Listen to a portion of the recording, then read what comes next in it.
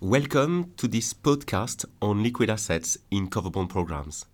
I am Cosme de Montpellier, a senior director in the cover bonds rating team at Fitch, and I'm today with Emanuela Loppo, who is a director in the team.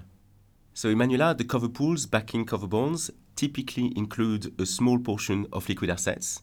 It's small, but it's important because these liquid assets are there to support timely payment of cover bond in the hypothetical situation where an issuer would fail to pay.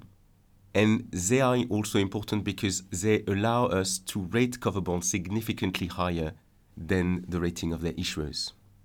It's important to note that liquid assets in cover bond programs have been an important topic last year because the European Union has passed a directive, the Cover Bonds Directive, that includes a mandatory requirement to hold liquid assets for programs in order to cover the net liquidity outflows over a period of 180 days. So my first question, Emanuela, let's first look at the liquid assets currently held in cover pools. How many programs globally hold liquid assets? Thanks, Com. So Fitch currently rates 101 programs globally.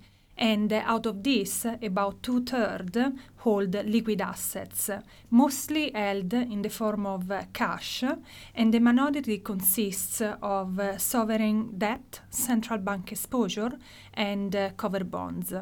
And then we have 1/3 of the programs which currently do not hold liquid assets, and this is mainly for two reasons. The first is that under the European Directive Liquidity rule, the net cash outflow might be zero, so there is no need to hold liquid assets. And the second reason is that programs normally will start posting liquid assets if the issuer is downgraded below a certain rating, and this trigger hasn't been breached yet, or for these programs. And this is, for example, the case for programs issued out of Canada and some programs in New Zealand and South Korea. So we have about 2/3 of programs which hold liquid assets. What is the average amount of liquid assets in these programs? Yes, so the average amount is about 3.5% of the cover pool or 5.5% of the outstanding cover bond notional. And this data is sourced from the harmonized transparency template, where most issuers disclose information about the liquid assets, such as the split between substitute assets, central bank eligible exposure, and other exposure. However, the information provided by the issuers is not always consistent. So, for example, the rating of the assets is not always disclosed, and neither is the country of issue. Also, for example, the calculated liquidity need over the next 180 days mostly is not disclosed by most of the issuers. The only country which now is disclosing this information is actually Germany. Understood. Thank you, Emanuela. Now I want to turn to Fitch's cover bonds rating criteria. Which liquid assets are eligible under our criteria?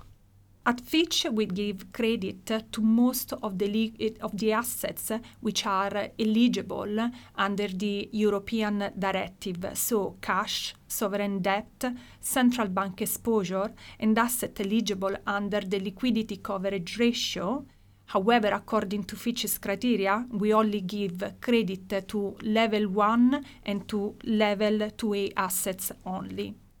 And actually, one thing that I wanted to mention is that the timely payment rating uplift is constrained by the rating of the exposure.